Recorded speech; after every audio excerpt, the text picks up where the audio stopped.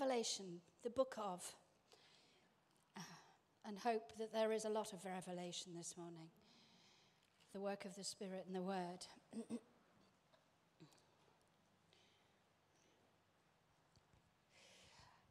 I'm speaking a message from the Lord that He gave me first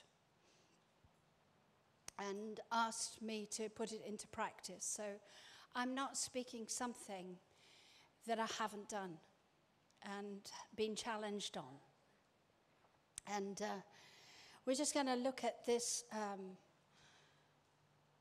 passage of Scripture that I believe is a word from God for us as a church, as a people, and for you individually, as it has been for me. And I believe that every word, actually, that God gives us to bring to the church is from Him. Otherwise, what's the point of speaking? But God has really laid this on my heart to bring this morning. And it's a wonderful message, but it's also very challenging. And so I just like you to be aware this morning of your own heart and your own life. And let the word read you and show you where you're at, rather than you judge the word with your own kind of head. Let the word work in your heart and begin to bring a fresh light to your heart this morning so that you can respond appropriately to Jesus. Now, the book of Revelation was given to the Apostle John when he was on an island in exile for his faith. And he had a vision, and you can read it in chapter 1, but this vision of the resurrected, glorified Jesus. And whilst a lot of the time we can relate to Jesus in his humanity, God also wants us to know him in his glory. That he is now glorified, the King of Kings, the Lord of Lords. And he has this, what I would say, shocking image of Jesus. Shocking in that it got him to the core. He had to fall down on his face. And I think as a church and as individuals, we all need to be shocked at who Jesus is. Not the little Jesus that we have that is pocket-sized, but the great, big, awesome King of Kings and Lord of Lords. So he has this vision of Jesus, whose eyes are like fire, meaning they penetrate everybody and everything. And he's got this hair like wool, which means that he is the Ancient of Days, the one who always was, the one who is, and the one who's yet to come. And he sees this fear-filling vision of Jesus, not afraid that he is going to be cast into the fire, but afraid because he knows that this is the awesome God that he is meeting with, who loved him and gave himself for him. So this is about the real nature of who Jesus is. And Jesus then speaks about having a message for different churches. There were 7 churches that were spoken of in Revelation. And he gave the message to angels to speak. Now, an angel means a messenger. It doesn't actually mean the angelic in this setting. It actually means the messenger to the church, which would mean the pastor. The one who was called by God to hear God and deliver the message that God wanted to bring to the church. And he calls these angels like stars in his hand, and I'm so grateful we are there in his hands for him to use and work and move as he intends. And you could say that the one that speaks is like the ultimate MRI scan. because he is this glorified Lord in our midst this morning. In this church, this is who he is here, and he's scanning the condition of all of us. He's looking at each one of us. And he says that within every local church there is this golden lampstand, which actually speaks of light. That without light, we end up in the dark where we used to be. And so we need the lampstand, we need the word revealed by the Spirit and the work of the Holy Spirit in the church. Otherwise, we will all go back into the dark. And the dark is a bad place that nobody wants to be in, because we were there and we were brought out of darkness and into his marvelous light. And so Jesus is in the midst of this church. And we're going to read verse 1 to 7. And we're going to read what he wants to say to the churches, to the angel or to the messenger of the church of Taunton. Right. These things says he who holds the 7 stars in his right hand and who walks in the midst of the 7 golden lampstands. Thank you. Next, we're going to read through. I know your works, your labor, your patience, that you cannot bear those who are evil. And you have tested those who say they're not apostles, and they are not, and have found them liars.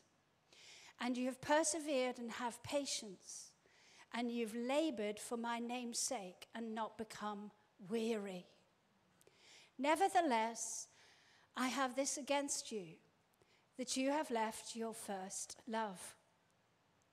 Remember, therefore, from where you have fallen, repent and do the first works, or else I will come to you and quickly remove your lampstand from its place, unless you repent.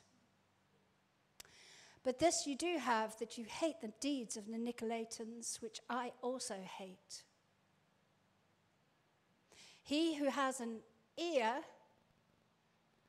I've got an ear, have you got an ear this morning? He who has an ear, let him hear or listen to what the Spirit says to the churches. To him who overcomes, I will give to eat from the tree of life, which is in the midst of the paradise of God. So, God is speaking to his people. And I love it that he begins with a massive dose of encouragement. That he speaks about this great church at Ephesus. And the church at Ephesus was actually started by Paul the apostle. And then pastored by Timothy, his disciple. And Apollos used to go there, a great man of the scriptures, used to go and preach in Ephesus. So they had the best of the best preach in the church. And they began turning from idols, turning from things that used to grab their hearts.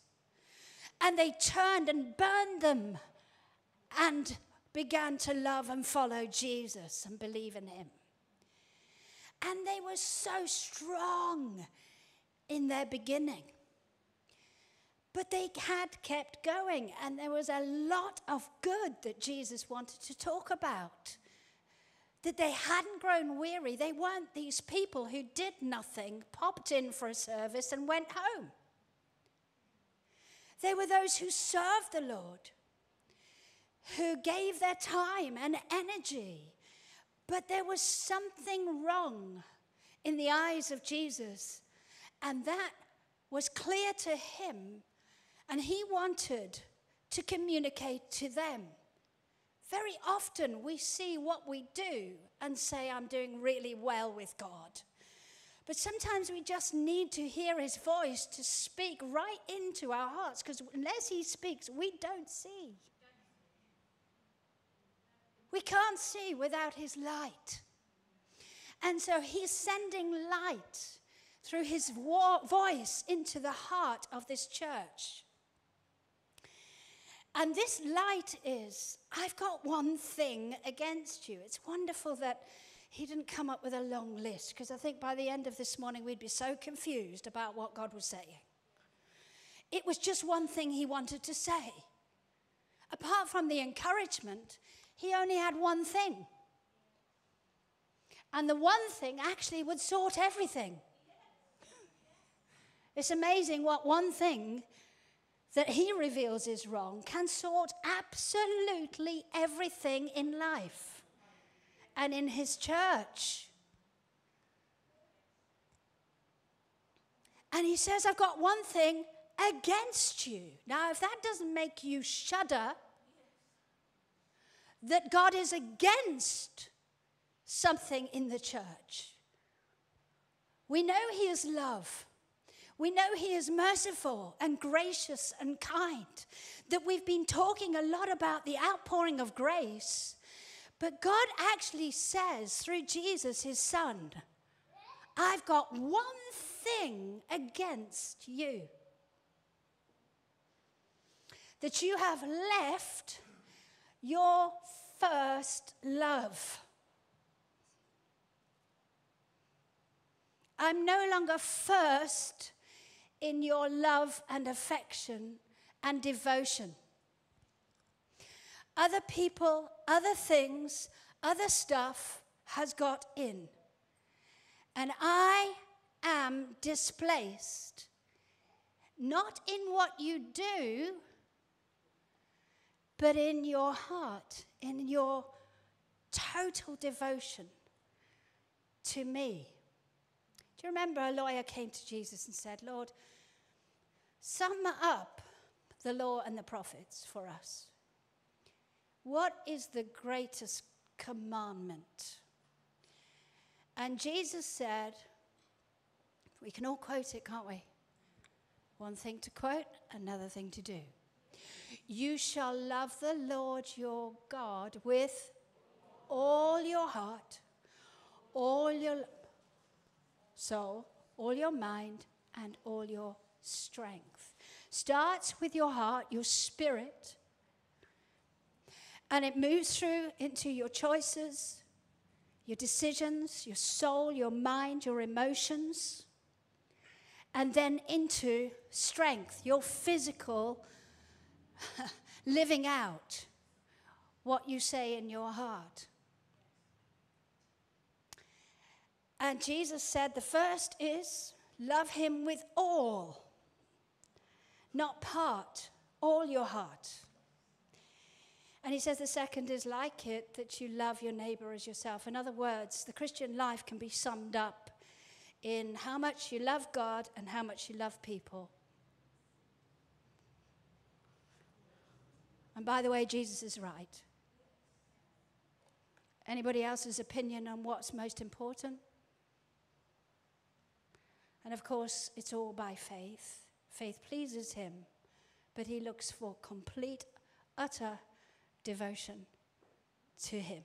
That's what he's asking from me, and that's what he asks of all who follow him. It's interesting, isn't it, that Jesus didn't make it easy, actually, for people to follow him. He said, well, you're going to have to give up stuff. You're going to have to bear a cross if you want to follow me. Because no one can come unless they can't follow me unless they deny themselves and pick up their own cross, their sacrifice, and love me above all others, even your family, even your wife, your husband, your kids, even the blessing of work that God gives you, and definitely more than yourself. Love me with all your heart, or you're not a follower of Jesus. Jesus did not make it easy, but he made it clear. And it's amazing to me that this church began very strong. But a few decades later, they were still doing the stuff, but they'd lost the heart. And to be honest, I couldn't believe that Pastor Andrea brought that message on Pinocchio. Because for me, it's so prophetic over the message this morning that when you lose heart, you become wooden. Everything becomes what you've got to do rather than what you really love doing for God. And you become more like a wooden Christian than a person who's on fire and zealous for Jesus Christ. And so God speaks to this church that are in danger of losing everything. Because that's how bad it got. Ephesus, 10 years later, was disbanded. The church went into the dark. They didn't heed the warning.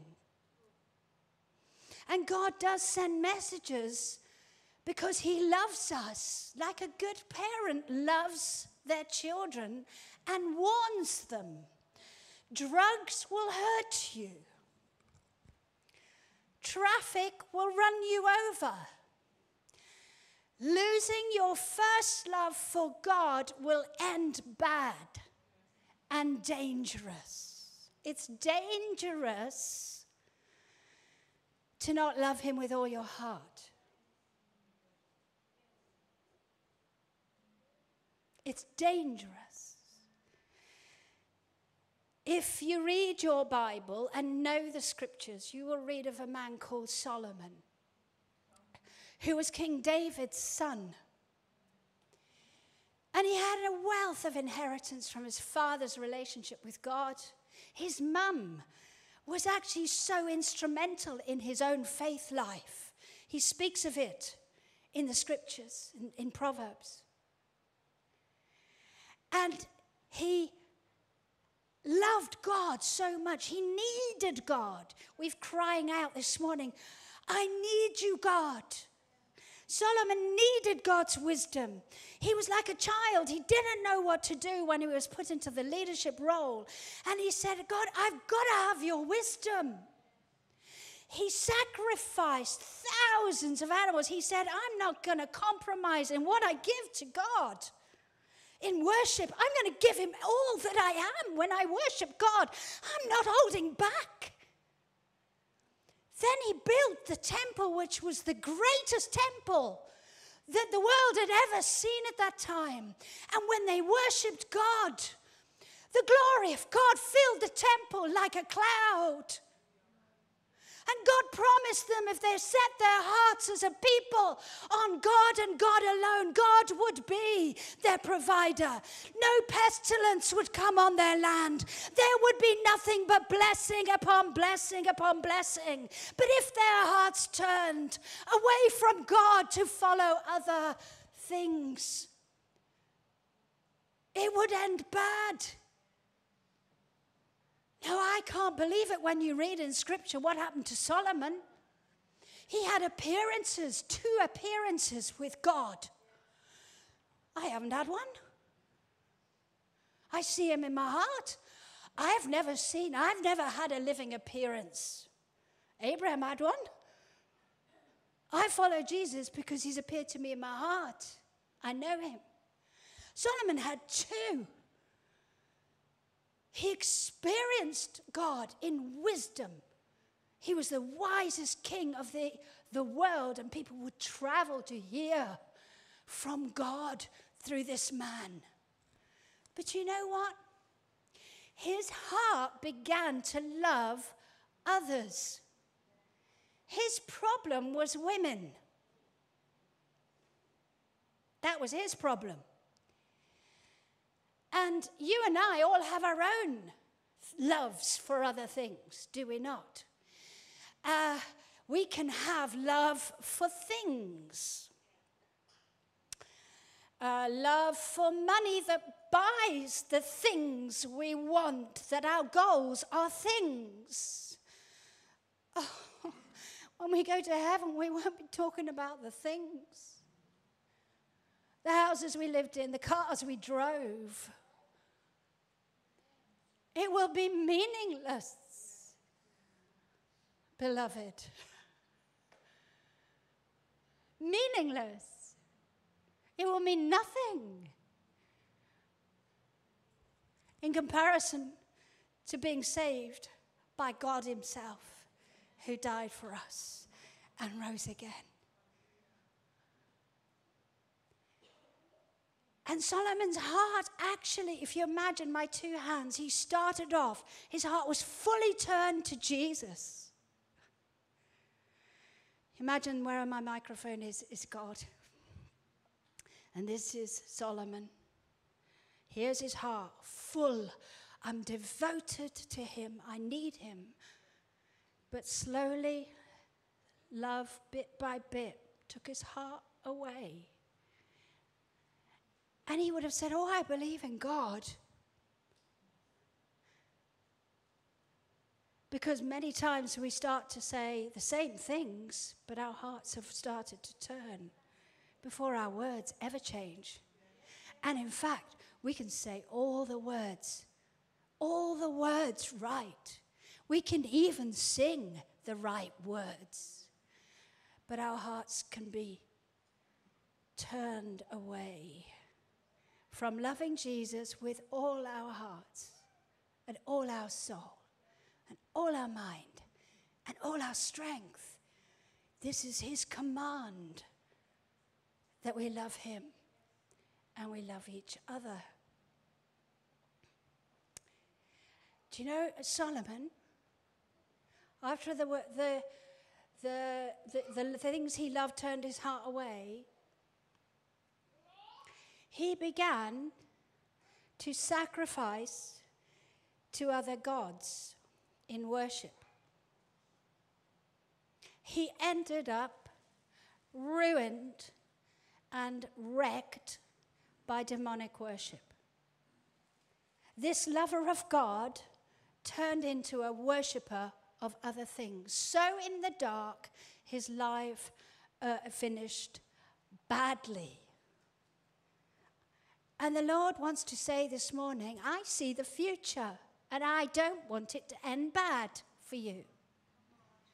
But I want you to see the possibility of it ending bad, so that you can decide to make a change. Isn't he good? Like a loving father would warn the children that he adores. I need you to see.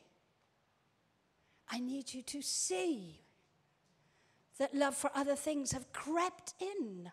I need you to see.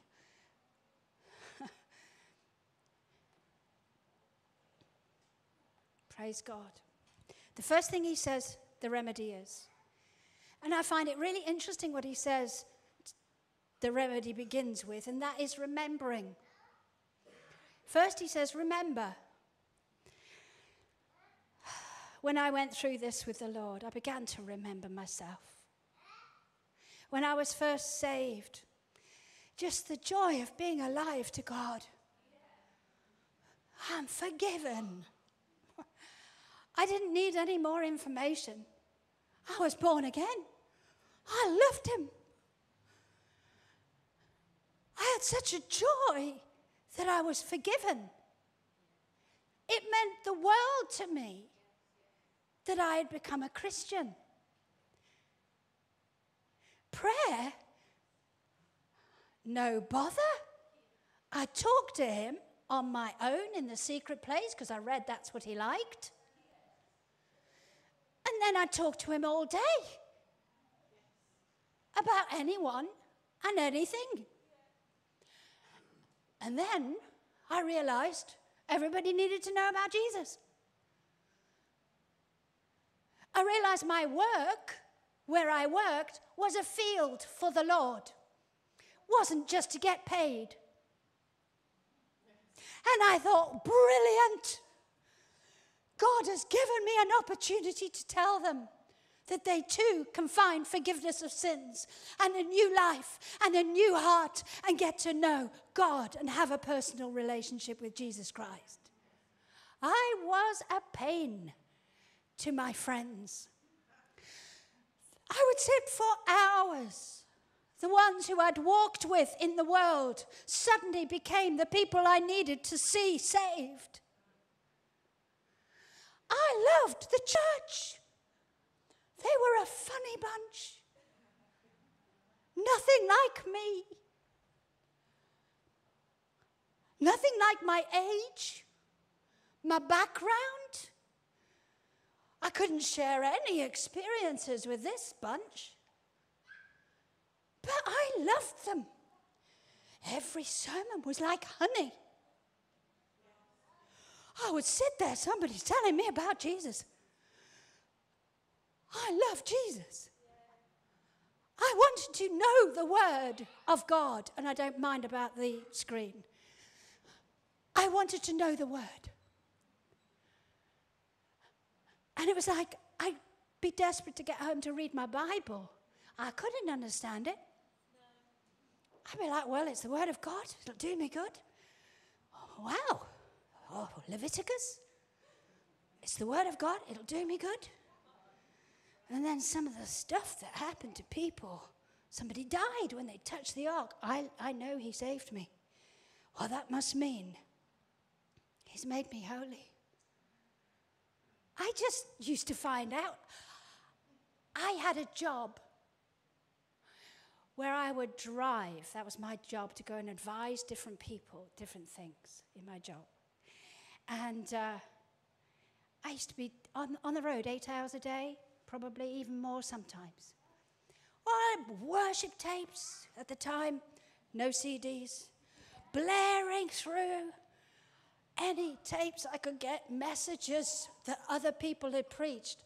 I'd be listening to them again and again and again.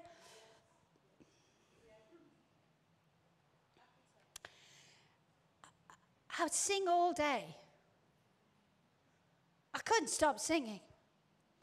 It was not a problem to arrange my life around God. Arrange my life around church. It wasn't a problem to me that I was not brilliant at praying. I went to the prayer meetings. I just knew it must be the greatest place on earth to go because it changes the world. So I decided it was a great place to go. I'd learned to pray anyway, and I did. When I couldn't pray, I went and I learned to pray. And I wouldn't miss a prayer meeting. I couldn't miss a prayer meeting. I'd arrange work. I'd book appointments so that I could be at every meeting early. And I would say to them, can I serve anywhere? I'm not very good at anything, but I'll do anything.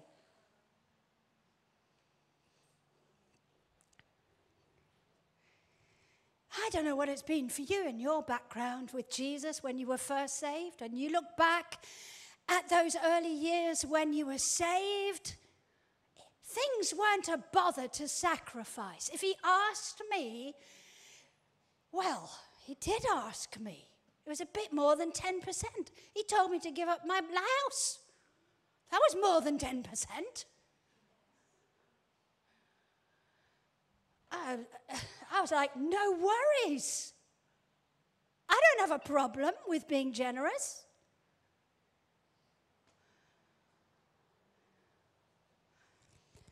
And God says to this church that started strong, but were in danger of losing the first love for him. Remember. And if you can't remember, I have to ask you a question. Are you a child of God? Are you someone who has repented and believed in Jesus Christ? Because if you are, he's given you a new heart, and you have a relationship with God, and you will love him. And so if you have never loved Jesus, It's important to ask the question, should I put my life right with God, turn away from all others, turn and believe in Jesus Christ and be saved? Jesus didn't come to make your life better. He came to save you.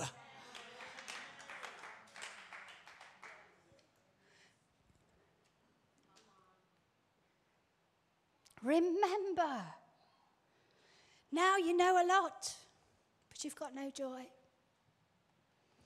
You find it in other things. Other things are far more exciting than God and church and prayer. You arrange everything around what you want to do.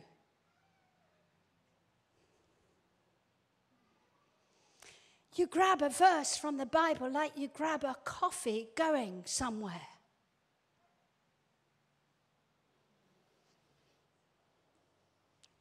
Indicates love. All these are symptoms of a lack of love for God and His Word. Lack of love for Jesus. You can't remember the last time you really heard His voice talk to you. Listen to everybody else's advice except His. You're a pick and mix Christian who does only what they want to do, but never do what costs you. And that actually you do because you love Him. You're just willing to sacrifice everything to serve Him. By the way, this is a generalization, but I believe the Lord's speaking. To get into the secret place and pray, you've got to have all the props going. Do I have worship? Do I feel like it? Am I in the mood? Everything else has taken its place. Really what you want. You love staying in bed longer. You're tired. Being tired never used to stop you praying. But now tired leads your prayer.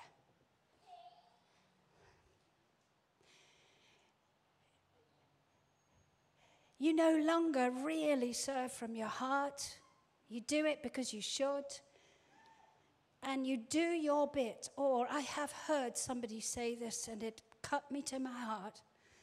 I've done my bit now and that's it. I'm going to live my life and enjoy my life. We've never done our bit until we go to glory. You will never retire. Thus says the Lord. Praise God. Praise God.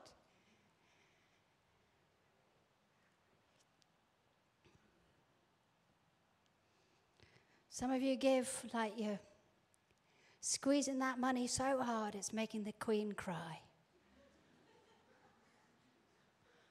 Squeezing a tear out of her eyes. Money has become your God.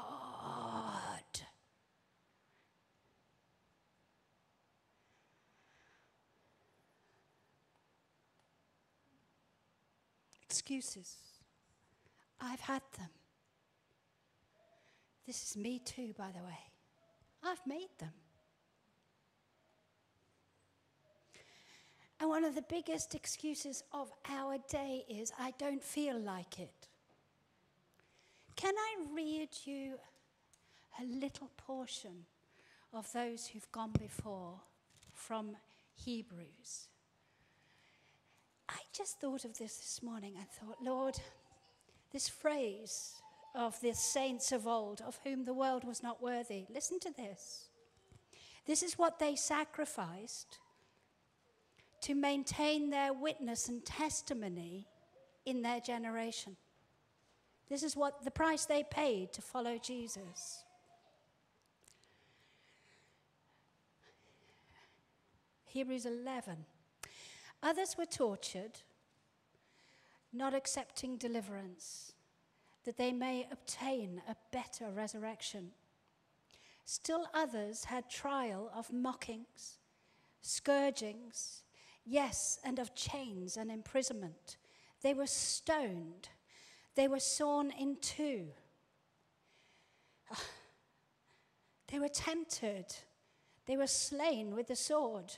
They wandered around in sheepskins and in goatskins, being destitute, afflicted, tormented, of whom the world was not worthy. I love that phrase.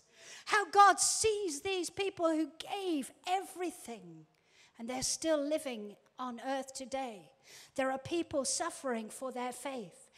And we say in our comfortable lives, I don't feel like it.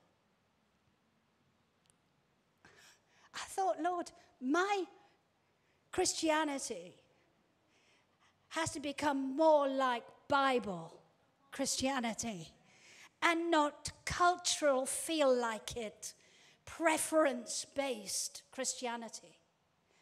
We need to be a church of conviction again, where the choices we make for Sundays are for Him, and because we love Him and we love His people.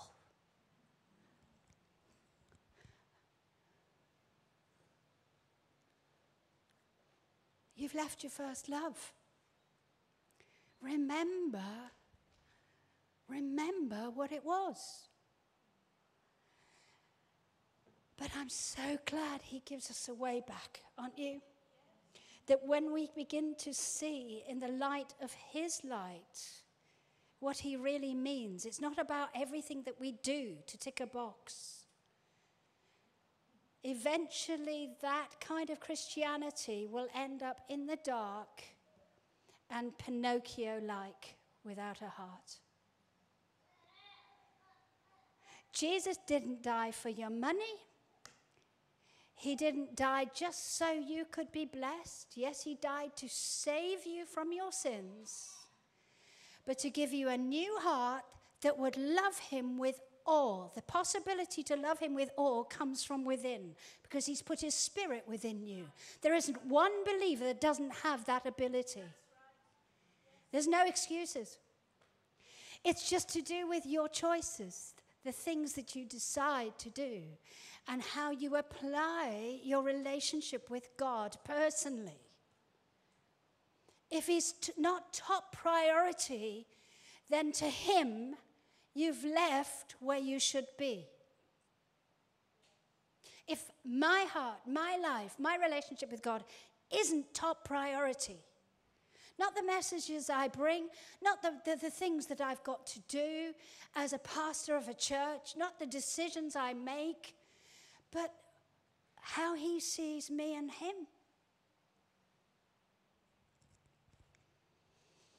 But praise God, He gives us the solution. Remember, because it's deadly and dangerous not to take stock.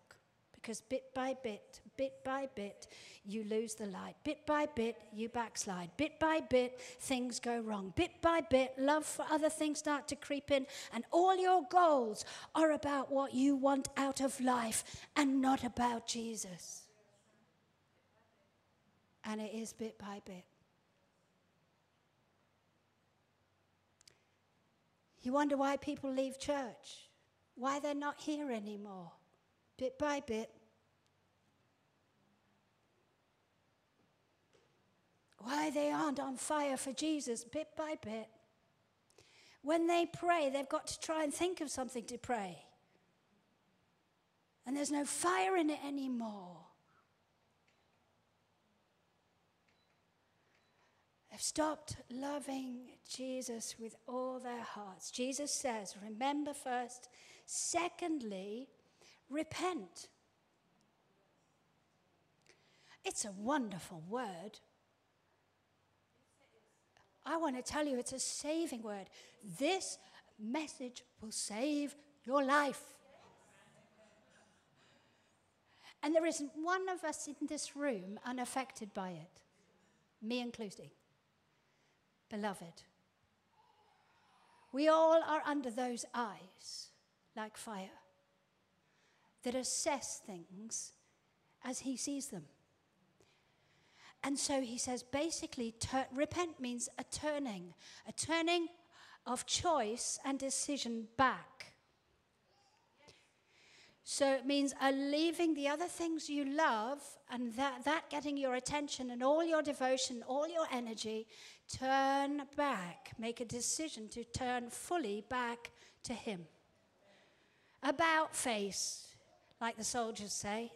They're doing this, marching away, going the wrong direction, and it's just that. I turn back to you, Jesus, with all of my heart. I ask you to forgive me that I haven't loved you with all my heart, all my soul, all my mind, and all my strength. And I'm saying thank you that you forgive me. Thank you love me enough to speak this message this morning, even though it's uncomfortable and the pastor didn't want to bring it. Thank you, Lord, you brought it anyway.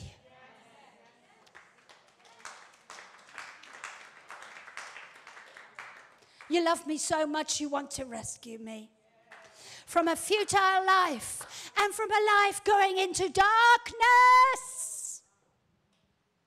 It's a dark place. You think you're okay, but you're not.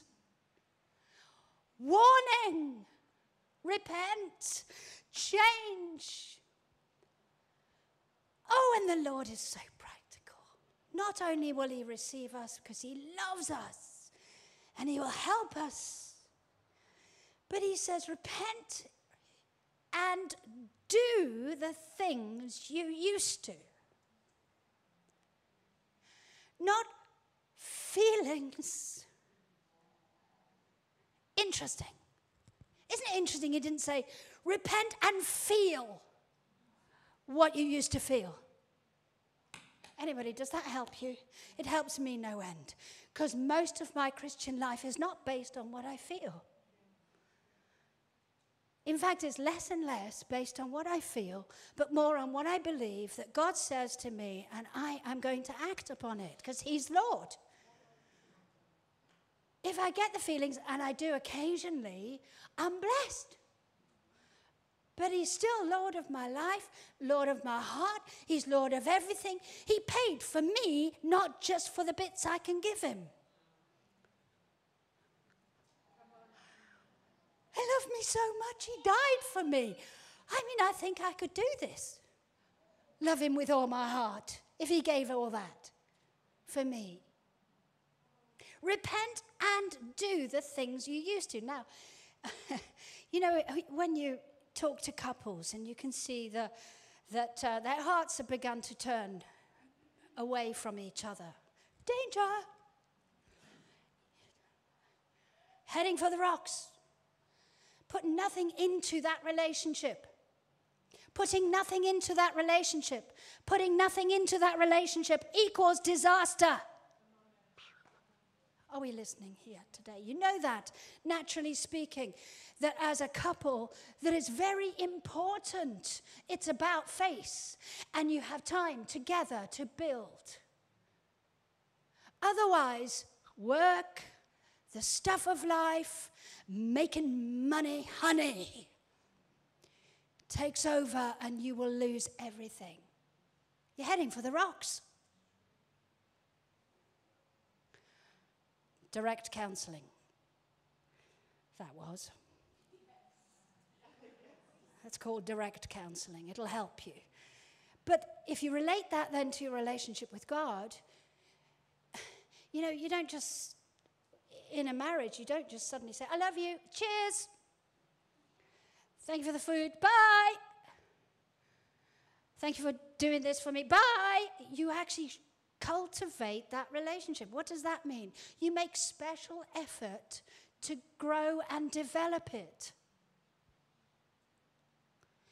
And so when God says repent and do, he says make special effort to grow this relationship with me.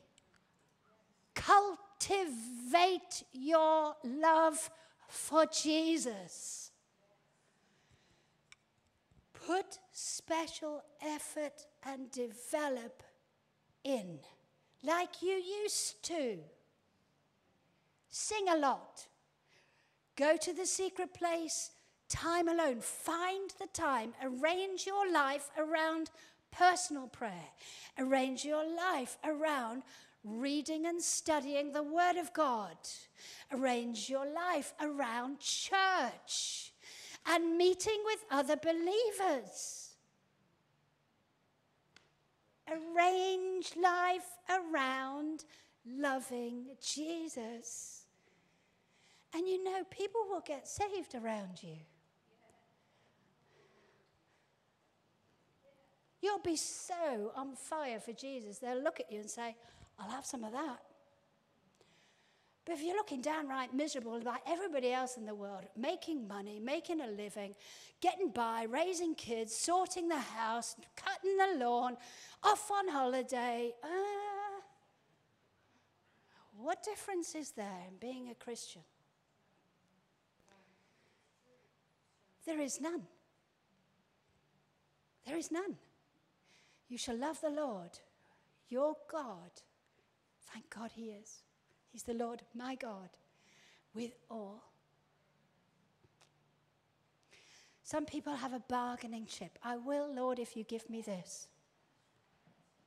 If you sort this mess, I'll love you. If you heal me, I'll love you.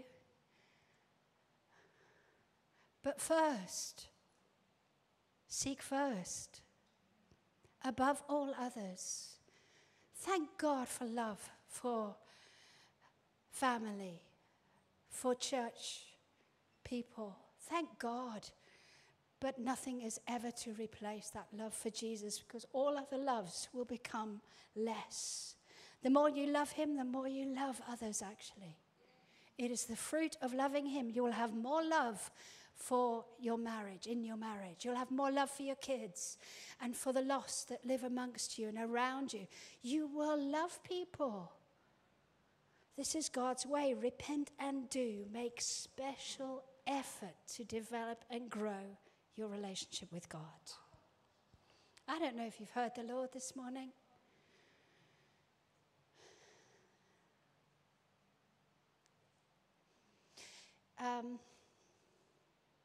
Just one more thing is in my heart to say. You might be good at one thing, but the Christian life is about a lot more things. So you could say, I'm really good at drums. It's not true of Sam, this, but he could say, that's my bit. That's what I do for the Lord. That's it. I've done my bit, and he's faithful, our Sam. But he's a lot more than that. He's a man of prayer. He's a man of the word. He loves Jesus with all his heart. He knew where he came from, the dark place, and God brought him into light. I'm sure he's heard the word this morning, because he always does listen, and he'll apply the word. He won't just hear it, he'll do it. But if all you say is, this is me, you need to add other things to your life. Grow your relationship with God so that you can become more and more useful to God and to others. Or I provide the money. I do this. This is my bit. It's a load of rot. God owns the cattle on 1,000 hills. He already made everything. He bought you, not your tithe.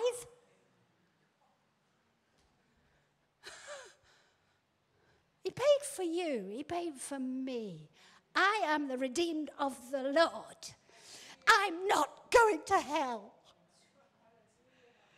Sorry, it makes me ever so happy. Some of you need a whole new dose of joy in salvation. You've forgotten what he did for you. Remember. Go back to the time. Remember when you loved him like crazy. And you were called crazy. They mocked you. I used to have friends who used to, every time they saw me, they'd just shout, hallelujah. They didn't mean it. And I'd go, yes, praise the Lord. They would mock me day and night. They would try and dissolve my faith. They would hate what I had to say about God, that unless you repent, oh, God is love. If God is love, I won't go to hell. Well, God is love that he saved you. He will save you if you repent. But if you don't, you will. And they hated me for it. I'd plead with them to give their lives to Jesus. When was the last time you witnessed?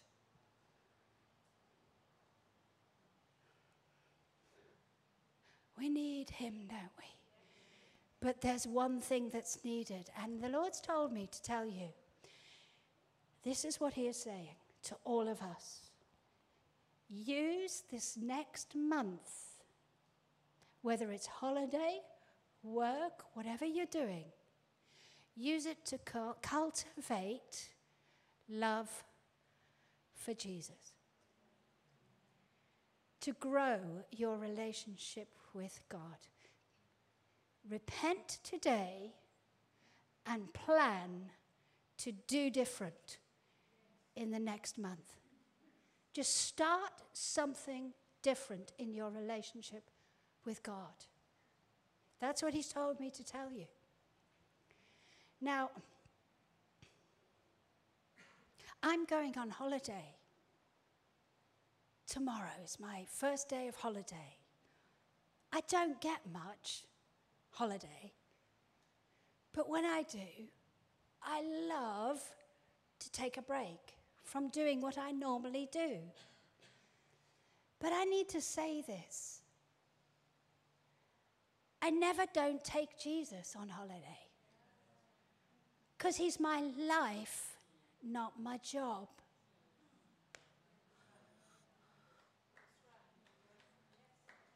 And so you might think, oh, give us a break, Pastor Judith. It's hot and it's summer. The kids are going to be off school. How do you expect me? Well, the Lord is expecting all of us to repent and do the things that we used to. And so all I can say is, I'm an angel. No, joking. I've been faithful to give you the word of the Lord. He is here as the resurrected, glorified King. And he sees. He celebrates all the good things, and so do I, about you. Some of you guys reduce me to tears in your faithfulness. The way you serve, the way you love. I have to say, not all of you, because I need to be honest. I think some of you really do need massive repentance. Others, bits. But repentance is repentance. It's turning around. For all of us, it's making change. But I believe this message will change your destiny. It'll save you for salvation. Because you see, salvation is a process, not just an event. Salvation is a process. I am saved, I'm being saved, and I will be saved, provided I keep my heart set. And then I will love him with all. My body will follow through wherever my heart goes.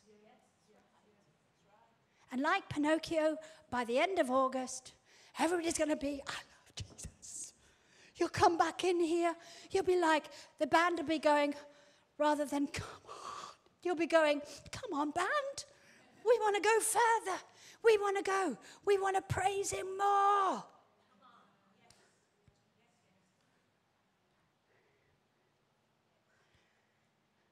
Praise God. Let's stand.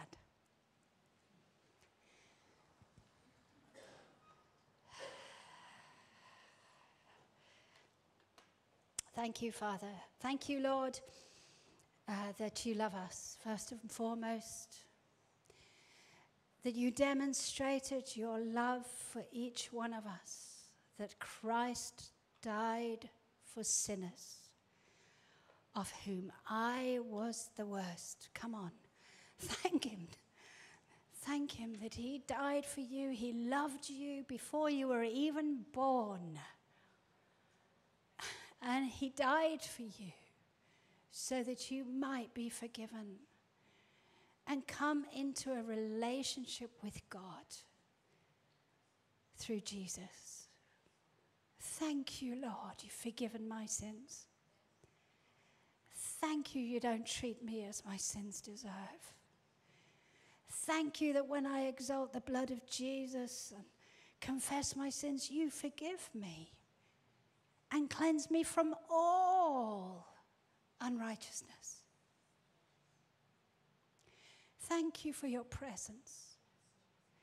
Thank you, Jesus, that you're here this morning as the resurrected King of Kings and Lord of Lords, the one whose eyes are like fire. You're the Word of God, the one who died and rose again and is alive forevermore, the one who has the keys of death and hell. You're the one with the message to us this morning. And Lord, we want to thank you for speaking. Just thank him for speaking this morning. Even if you didn't really like it, thank him that his intentions are for good. They're always for good because he loves you and he does not want you to lose the light and go back to living in the darkness. Thank you, Jesus. Lord, make these vows good, the things that we say now true. You're the God who loves honesty. You don't like fake. You don't like it just because we're in this meeting, we say something and never do it. Forbid us, Lord, from saying we're going to make changes and not doing it. And treating you with contempt. It's best not to say anything than to commit to the Lord. He's an awesome God. He's awesome here. Lord, we honor you. We ask that this just will not be good intentions, but great decisions. Lord, I repent. If you need to turn your heart fully back to Jesus this morning, I'd imagine we all do in some measure. Lord, I turn. All I can do is about turn. I come to you, Jesus, with all that I am. I don't just come with my heart, I come with my head. I come with my emotions, my choices, my physical being, with all that relates to my life, my work, family, jobs, and responsibilities. I turn fully back to you. Thank you for the reminder to all of us of what it used to be, how we used to love you. And forgive us, Father, where we haven't devoted ourselves to our own time with you in prayer. That we pray on the run rather than sit at your feet. We've stopped singing all day the song of the Lord. Forgive us, Lord. Forgive us when church has become more of a duty, that your people have become, well, we've become uninvolved with them. We don't pray for anybody but ourselves. Forgive, Father. Forgive prayerlessness in this church, Lord. Your church. And we turn with all of our hearts to you. Thank you that you receive us with open arms.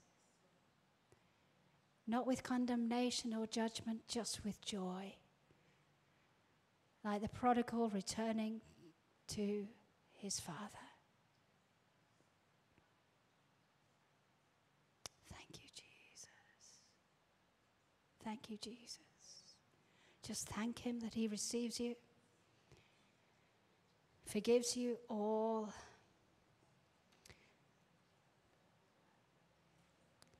your sins.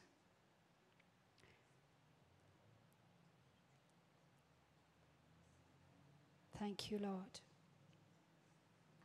And finally, just take a moment to commit to him to do the things that you know will cultivate your love for Jesus. Prayer,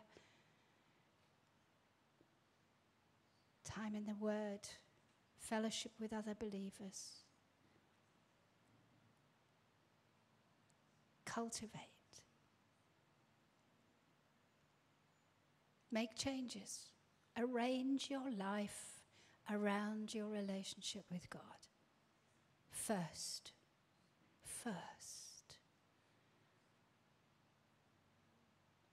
Oh, Jesus.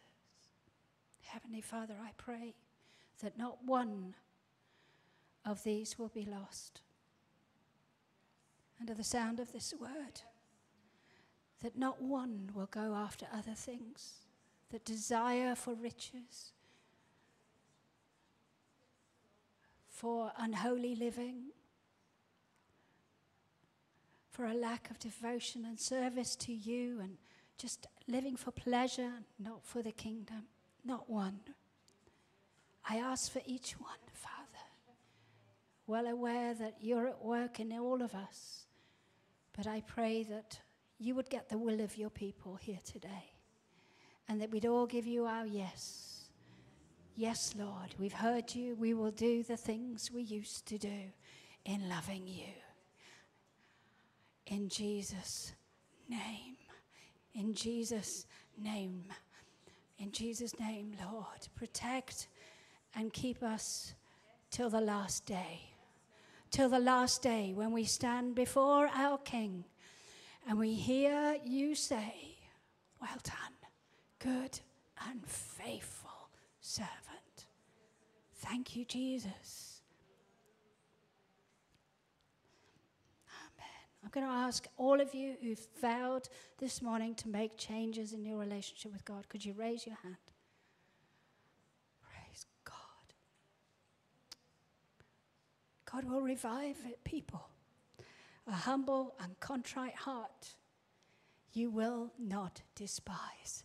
God is going to revive the hearts of his people and restore the joy of their salvation. Thank you, Lord. Amen and amen. Let's clap the Lord.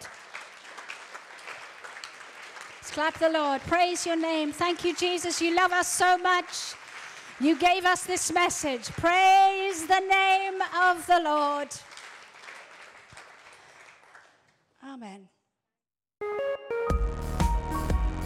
We hope you've enjoyed this message from Kingdom Faith Southwest. For further information, log on to kingdomfaithsw.com.